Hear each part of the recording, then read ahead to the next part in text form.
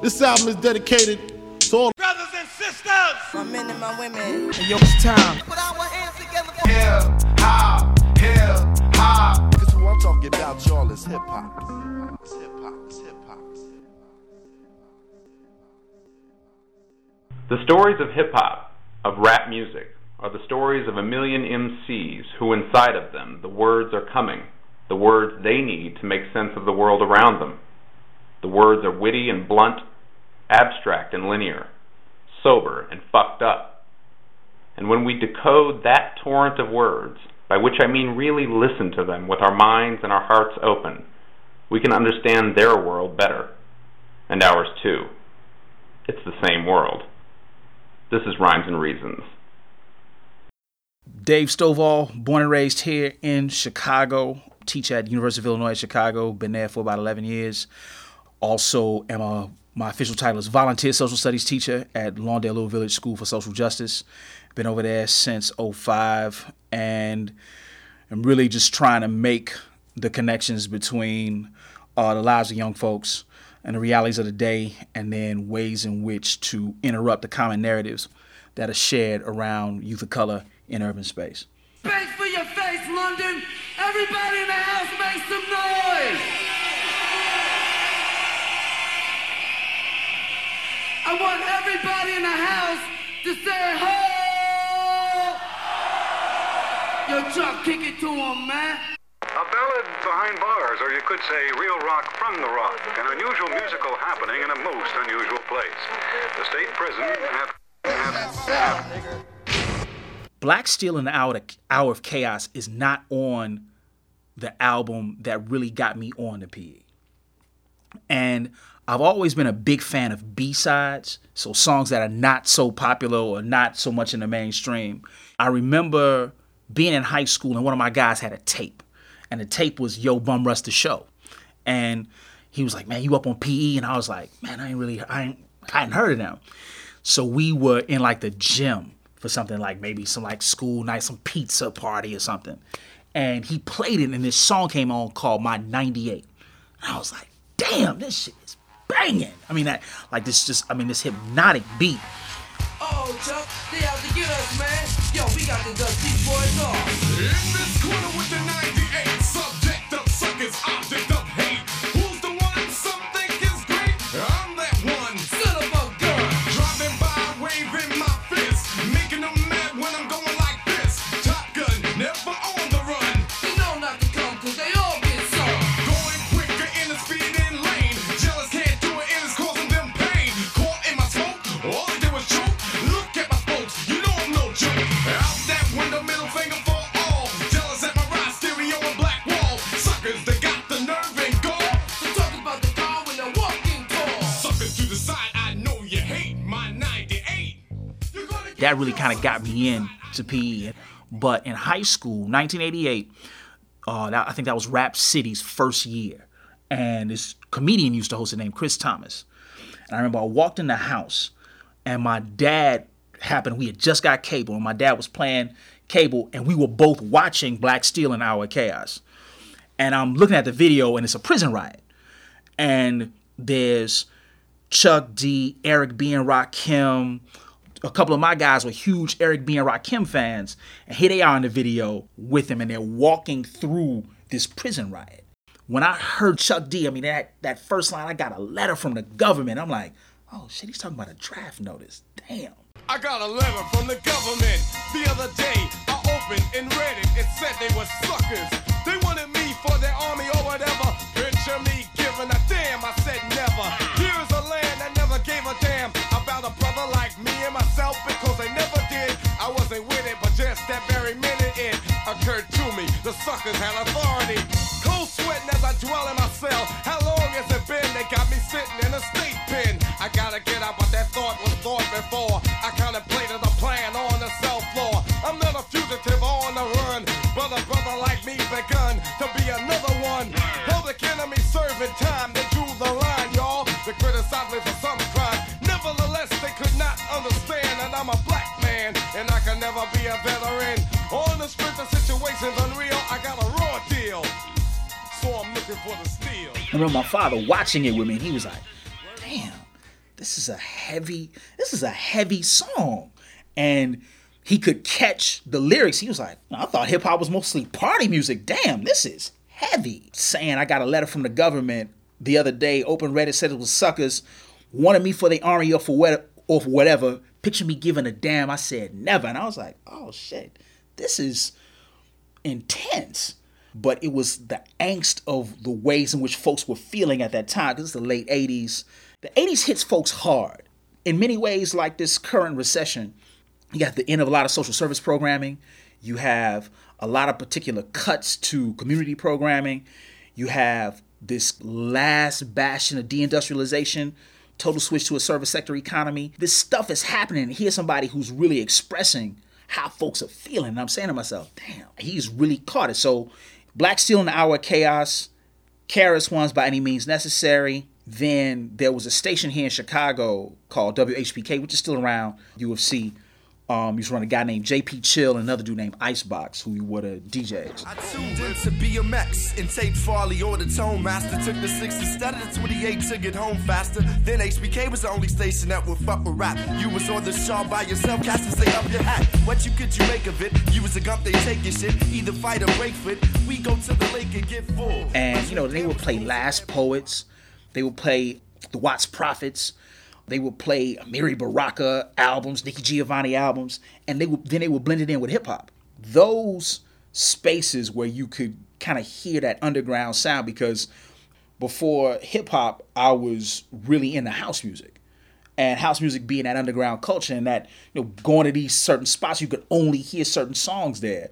I was always attracted to that in terms of music. You know, what are those underground sounds? Because the music that I was raised on was this underground sound, you know, disco music that nobody really played. And then these guys coming up with these electronic sounds that nobody had heard. These obscure European records like Kraftwerk and Liquid.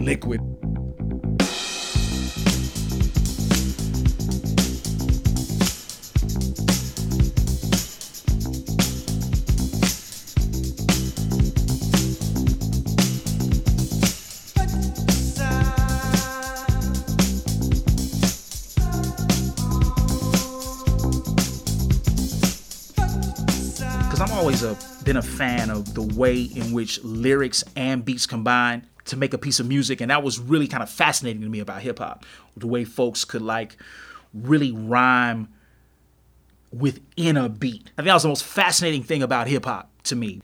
There's this one scene with Flavor's on the phone, and I remember that loop got me in a cell. The imagery connected with the lyrics, connected with the beat, because the beat was haunting. Right, and it was this Bomb Squad beat, and it's a piano riff. It's Isaac Hayes. It's Isaac Hayes. How About a Soul? Right. So that do do do do do do do do, and that, I mean, and just that riff, and you just hear it like, whoa. Don't you know they got me rotten in the time that I'm serving, telling you what happened the same time they're throwing. 4 of us packed in a cell like slaves. Oh well, the same motherfucker got us living in his hell. You have to realize what is a form of slavery, organized under a swarm of devils. Straight up, word them up on the level. The reasons are several, most of them federal. Here's my plan anyway, and I say I got gusto, but only some I can trust. Yo, some do a bid from 1 to 10, but I never did, and plus I never been. I'm on a tier with no tears should ever fall. Cell blocked and locked, I never clock it, y'all.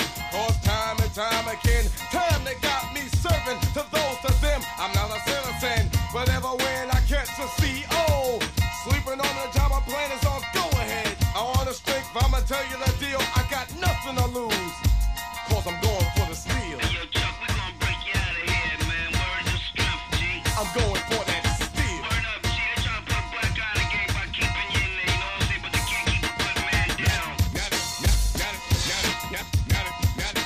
got me in the cell. Hey, yo, Chuck, we got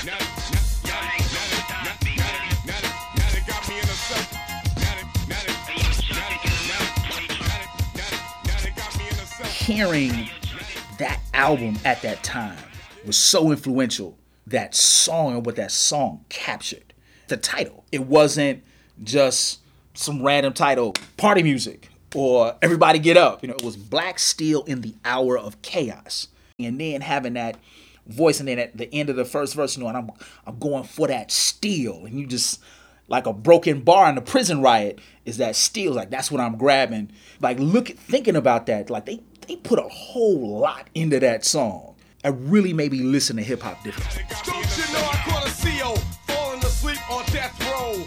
I grabbed his gun and he did what I said so. And every man's the man got served. Along with the time they served, decency was deserved. To understand my demands, I gave a warning. I wanted the governor, y'all, and plus the warden to know that I was innocent. Because I'm militant, posing a threat, you better fucking up the government. My plan said I had to get out and break north. Just like Oliver's neck, I had to get off. My boys had the feds in check, they couldn't try nothing. We had a force to instigate a prison riot. This what it takes for peace, so I just took the piece. Black for black, it's our time to cut the leash. Freedom to get out to the ghetto, no sellout. 6 COs we got, we ought to put their head out.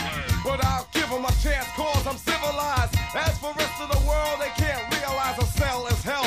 I'm a rebel, so I rebel. Between bars, got me thinking like an animal.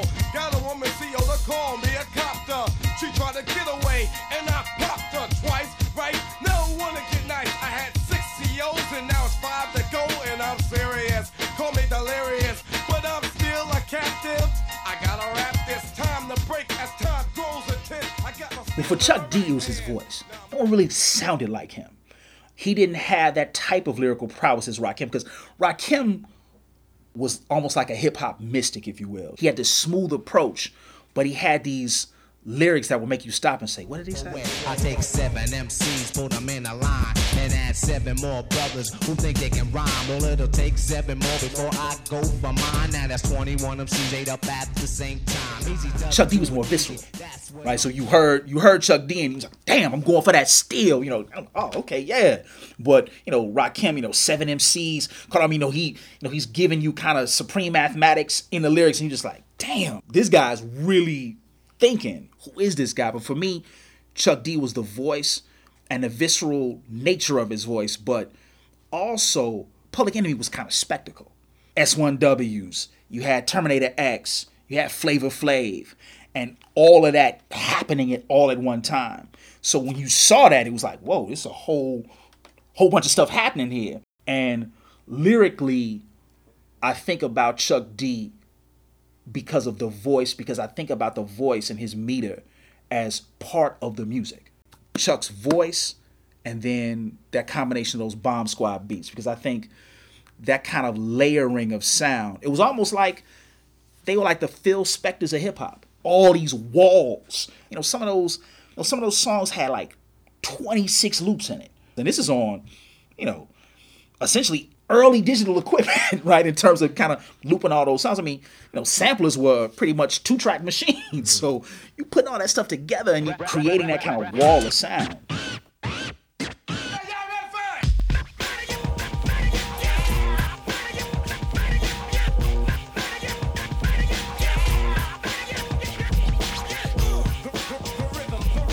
This was kind of, Howard Beach was happening at this time.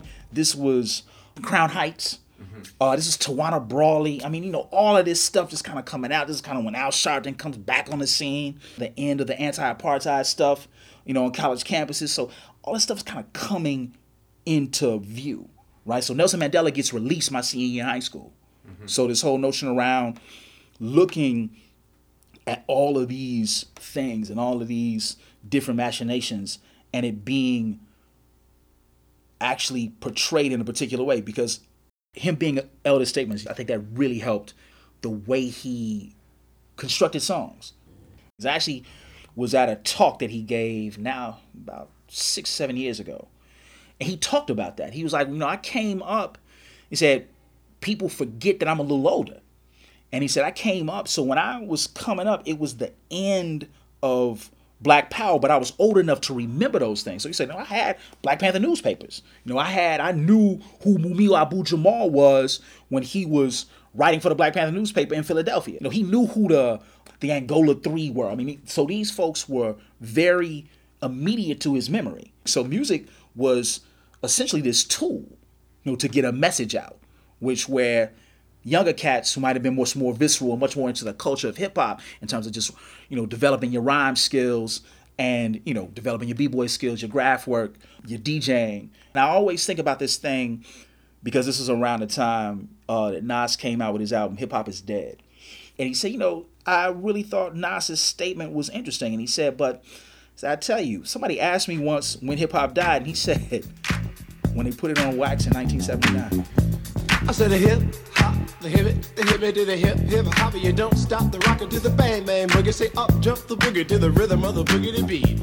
Now what you hear is not a test. I'm rapping to the beat, and me, the groove, and my friends are gonna. How do you put this kind of spectacle on wax? And Chuck D kind of brought that back, right? So it was spectacle, it was a show in terms of, and then the people associating that show with the music and vice versa. Him and really NWA. NWA and PE usually aren't given the same, usually are placed on the same plane. But just somebody saying, fuck the police, you know, and you feeling it like, hell yeah, fuck the police. You know, the fuck you stopping me? Because at the time, there was this dude in my neighborhood who was just terrorizing us. So when Fuck the Police came out, we were like, hell yeah, beat that shit to the, man, play that shit to the highest high. Because these are the things that are happening. So it was this vivid depiction of black life in all of its complexity. They were saying stuff that people felt, but you rarely heard on wax, that you rarely heard on record. Even though, if you go back to the 70s, I mean, those Parliament albums are extremely political. You know, they had an album called Chocolate City. Well, you know, the soul jazz movement and the black jazz movement, you know, the Ark in New York City. I mean, so there was always this nature of, you know, this political writing in music. But as a young person, I thought it was reflective of the way in which I was feeling. So, you know, Curtis Mayfield, Isley Brothers, Hendrix in his later years, those were all the pieces that were influential to folks, but hip hop reconfigured them, right? So taking a Hendrix loop and putting it in to a song, or taking Isley Brothers or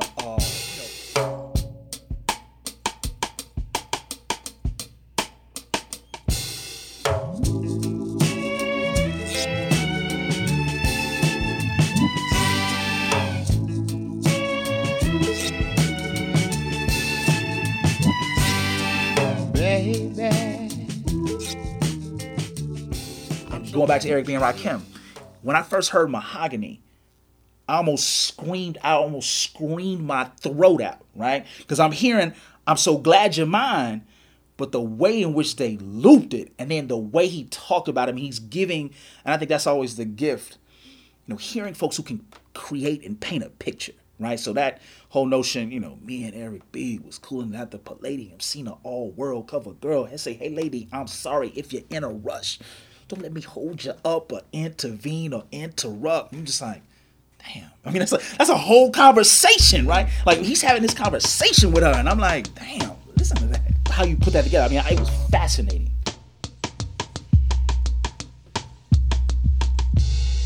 Me and Eric B was coolin' at the Palladium, seen an all-world cover girl. I said, hey lady, I'm sorry if you're in a rush. Don't let me hold you up or intervene or interrupt. But you got the look. I wanna get to know you better. I had to let her know, but yo, I didn't. Every time I hear a particular song, I can locate where I was, right, or what was happening. So I always think about Yo Bum Rush's show in terms of study hall. I always think about a chemistry class that I was in with one of my guys who I still do some work with. His name is Marcus Murray. And he gave me this red tablet. And it was red book, and it was called Selected Speeches of Malcolm X. And he was already, and his father lived in New York. So he would get all the hip hop and bring it back to school. So he would get Eric B. and Rakim, and he would have all this stuff that we couldn't get in Chicago until much later. So he had all this new stuff, and we would be playing, and be like, damn, Marcus got all the new shit. And he was also developing his consciousness. Both his parents were former Panthers. So he gave me this piece, and he was like, man, you know, everybody is on King, but man, this is the shit that we need to be reading. So I'm in the back of chemistry class, like, you know, the chemistry teacher thinks I'm totally imbued in the lesson, and I'm like, shit, damn. So I'm reading Ballad of the Bullet, I'm reading Message to the Grassroots. Violence is wrong in America, violence is wrong abroad.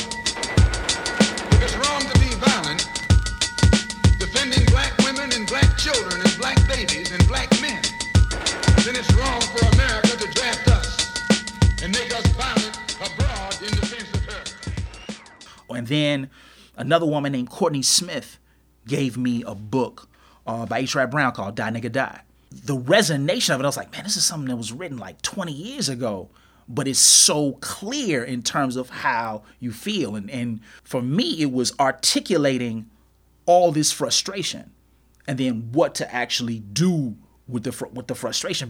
That's right, bass for your face. Yeah, y'all, that's right. Rock that shit, homie.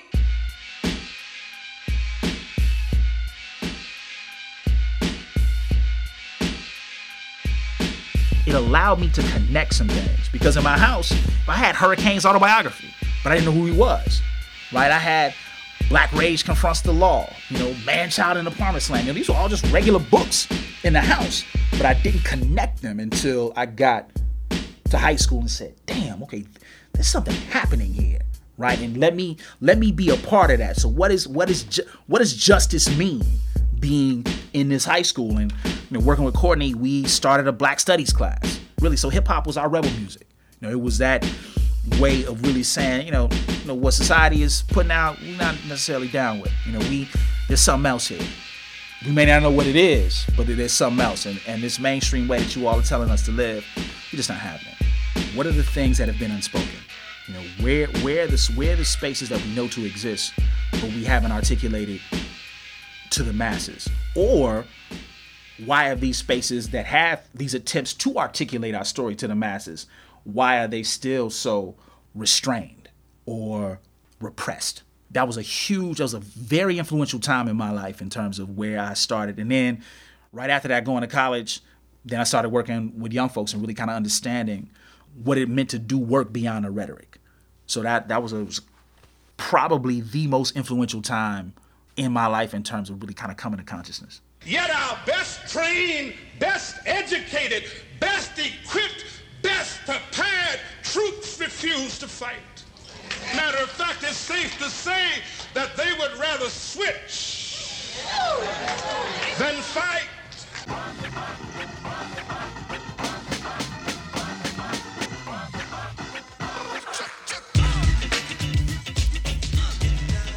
My high school was Luther High School South, right here on 87th and Kedzie, and then I went to the University of Illinois at Urbana-Champaign.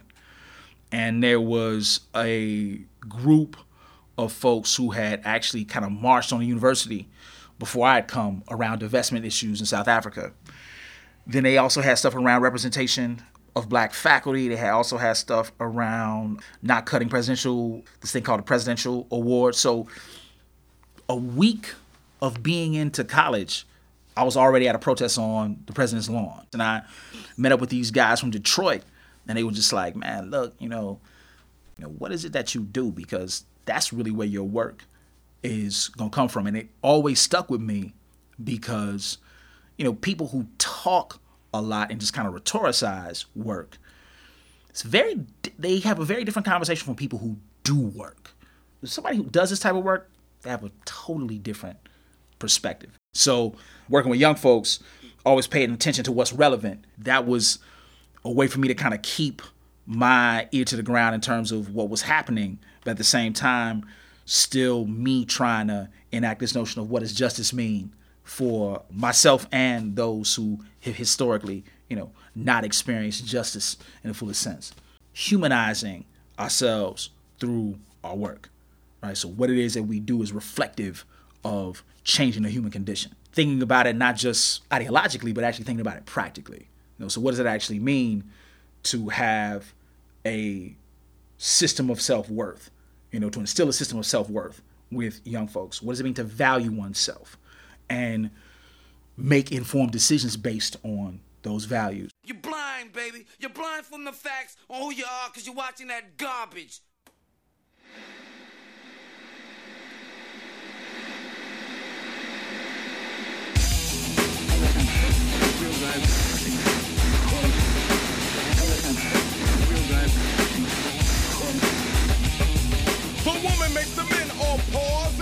Youth culture is constantly changing. The number one target group by advertising companies now are teenagers, because now teenagers have a different type of purchasing power that's changed over last few years. And for me, it's always important to start with where they are. How do they understand this thing to exist?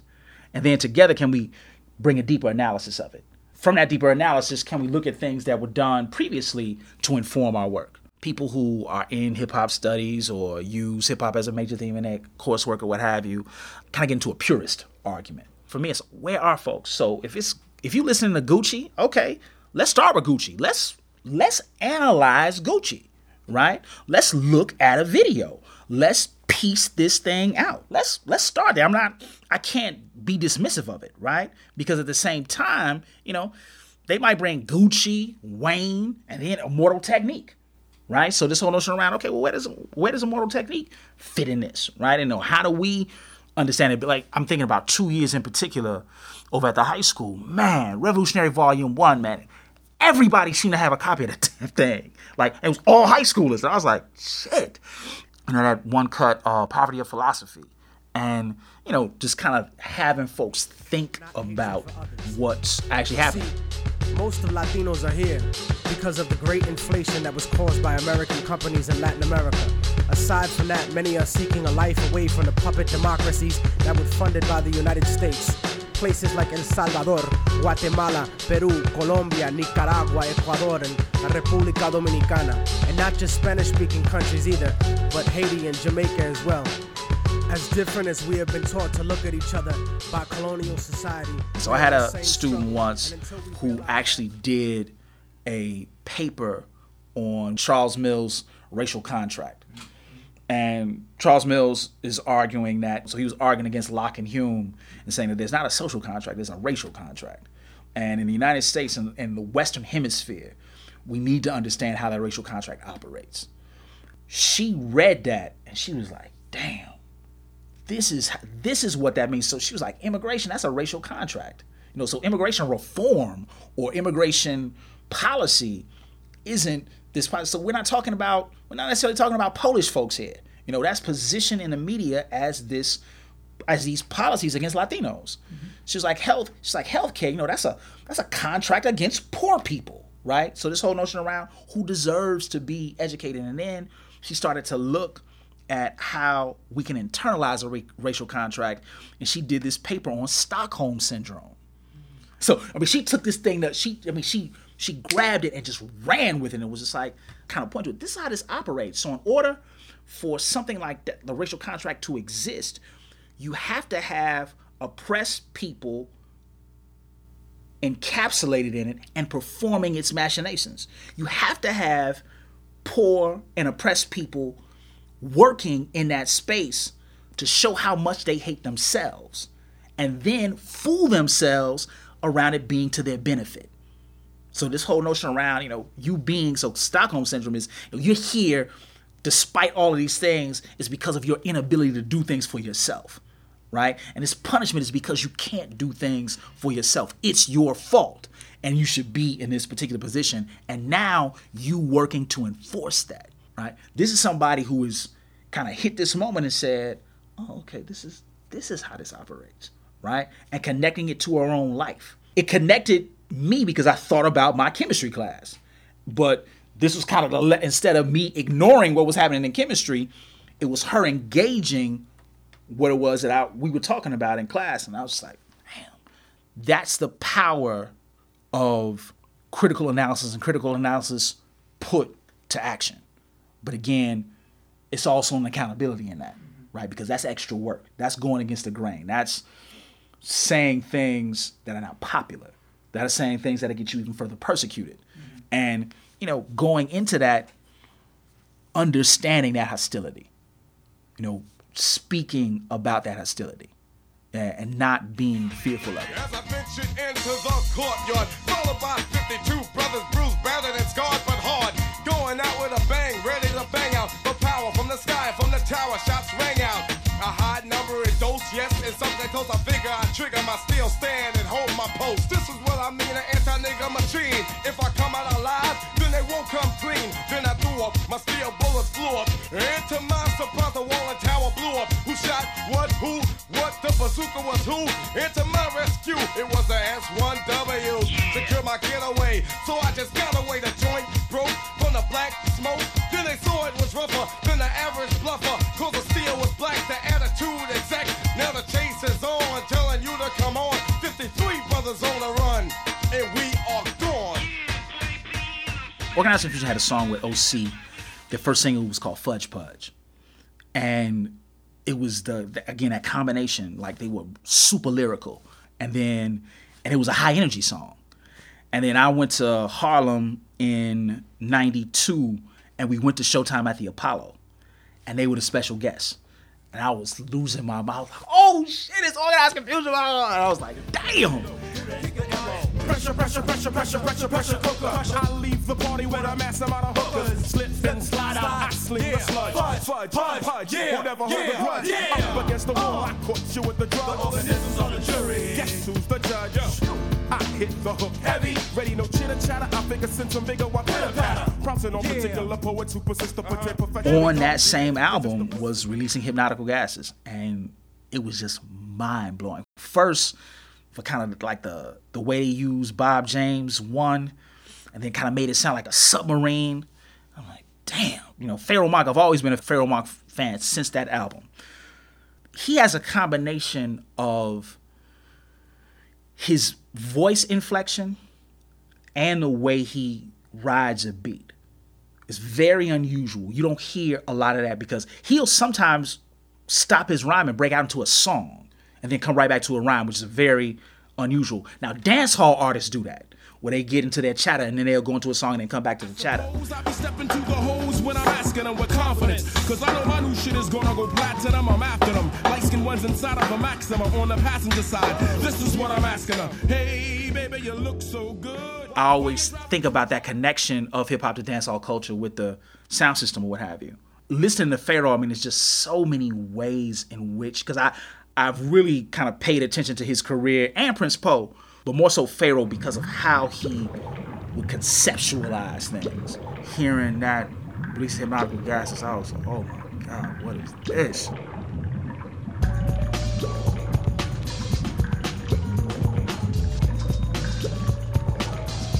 As you look from whenceforth I come, riding the wind, thus eliminating competition from bird's eye view. I'm descending in helicopters in a village raid. Flesh will burn when exposed to the poetical germ grenade. I'm highly intoxicating your mind. When I'm operating on cell walls to membranes, cytoplasms and protoplasms disintegrate them, eliminate them. Not no one has them in battle. I display a nuclear ray that'll destroy bone marrow and cattle, thereby destroying the entire food supply that's crawling with AIDS. That's the lyrics, As you look from thus when I come, riding on wind, thus eliminating competition for bird's eye view. Descending in helicopters in a village raid. Flesh will burn when exposed to the poetical germ grenade. I'm highly intoxicating your mind when I'm operating the cell walls to membranes, cytoplasms and protoplasms. I'm like, what the fuck? I'm saying to myself, Jesus, are you? I'm like, what is this dude? Who is this dude? And what he's talking about, so he's put in a periodic table, he's put in the nervous system, he's talked about flesh burning like Agent Orange. So I was like, man, this dude is in heavy thought. What's happening? And then their album right after that, Stress, he has a song called Stray Bullet. Just the ability to construct a story, but also this kind of blues tradition of kind of telling a story in a particular way that's so palpable. A lot of cats will just kind of push Organized Confusion away for that. That's hip-hop for backpackers or heads or what have you. But it was just like, man, catch that lyricism. So mind-blowing to me in terms of like being able to put all that together and to construct a story in the song.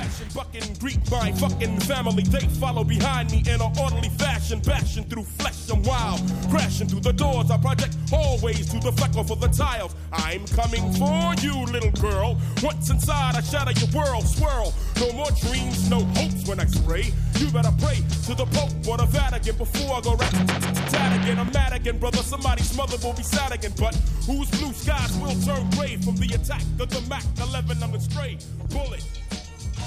They had party music, they had conscious music, they had just battle rhymes, and I was just like, damn, man, these dudes are doing it. For heads, Pharoah Monch has always been a champion, and he always does these things where he has this combination of party cuts, these really kind of strange, I just call them like sex songs, and then this really kind of conscious music. So his newest album is called War, for We Are Renegades. And the first cut on the album is called Calculated Amalgamation. And I'm like, damn. And how he's rhyming very subtly, kind of flatly, over this just high energy guitar riff. And I'm saying to myself, wow, this dude, I mean, he's so thoughtful in the production of his work. Determine its damage psychologically, but still managed to gain a new perspective on the term surround yourself with greatness. Found myself standing in a room full of mirrors. And even my reflection. People's lives are complex, right? So we're not these monoliths, right? So you're occupying a lot of different spaces. And I think he always puts that on his albums. You know, all these very different spaces that will get folks talking in one way, having to pay attention to what it is that he's talking about. I always think about him and Raekwon. Vivid. Him and Ghost put these vivid stories together. But then you listen to Ghost sometimes and he has the most misogynistic music ever. You're like, Ghost, who broke your heart when you were a shorty, man? Damn. I mean, Jesus. Now it's become a rarity. But that lyricism really kind of bringing the thoughtfulness in the music. And I think like releasing Hypnotical Gases was just that cut, because it's not a danceable cut. You know, it's this kind of head nod cut, and you just like listen like, whoa. Just the lyrical prowess of that song is so captivating, because, you know, sometimes you don't even catch all of what he's saying, right? And it makes me think about the continuum of Pharaoh. You know, all of his stuff, the songs that really kind of make me pay attention, like Stray Bullet, like Desire, like So Good, like Calculated Amalgamation, right? So all of these things that are really gripping you and forcing you to pay attention in a very particular way. He has a song called When the Gun Draws. And it's really about, you know, what happens when young folks can get a hold to a weapon and not have any consciousness about their own lives or the lives of others. You know, he has this one song on his newest album called Shine. And he talks about, there's this one lyric he says, because my mama can't afford Whole Foods. She breaks the fast of the day and calls it soul food. And you're just like, damn. You know, some people are saying, you know, you need to eat healthier, you know, well, go organic. And you're like, well, shit, man, on the block, that's hard to do when shit is hella expensive. There are healthier things that we can do, of course. But at the same time, you know, chiding folks for doing one thing ain't gonna get you anywhere.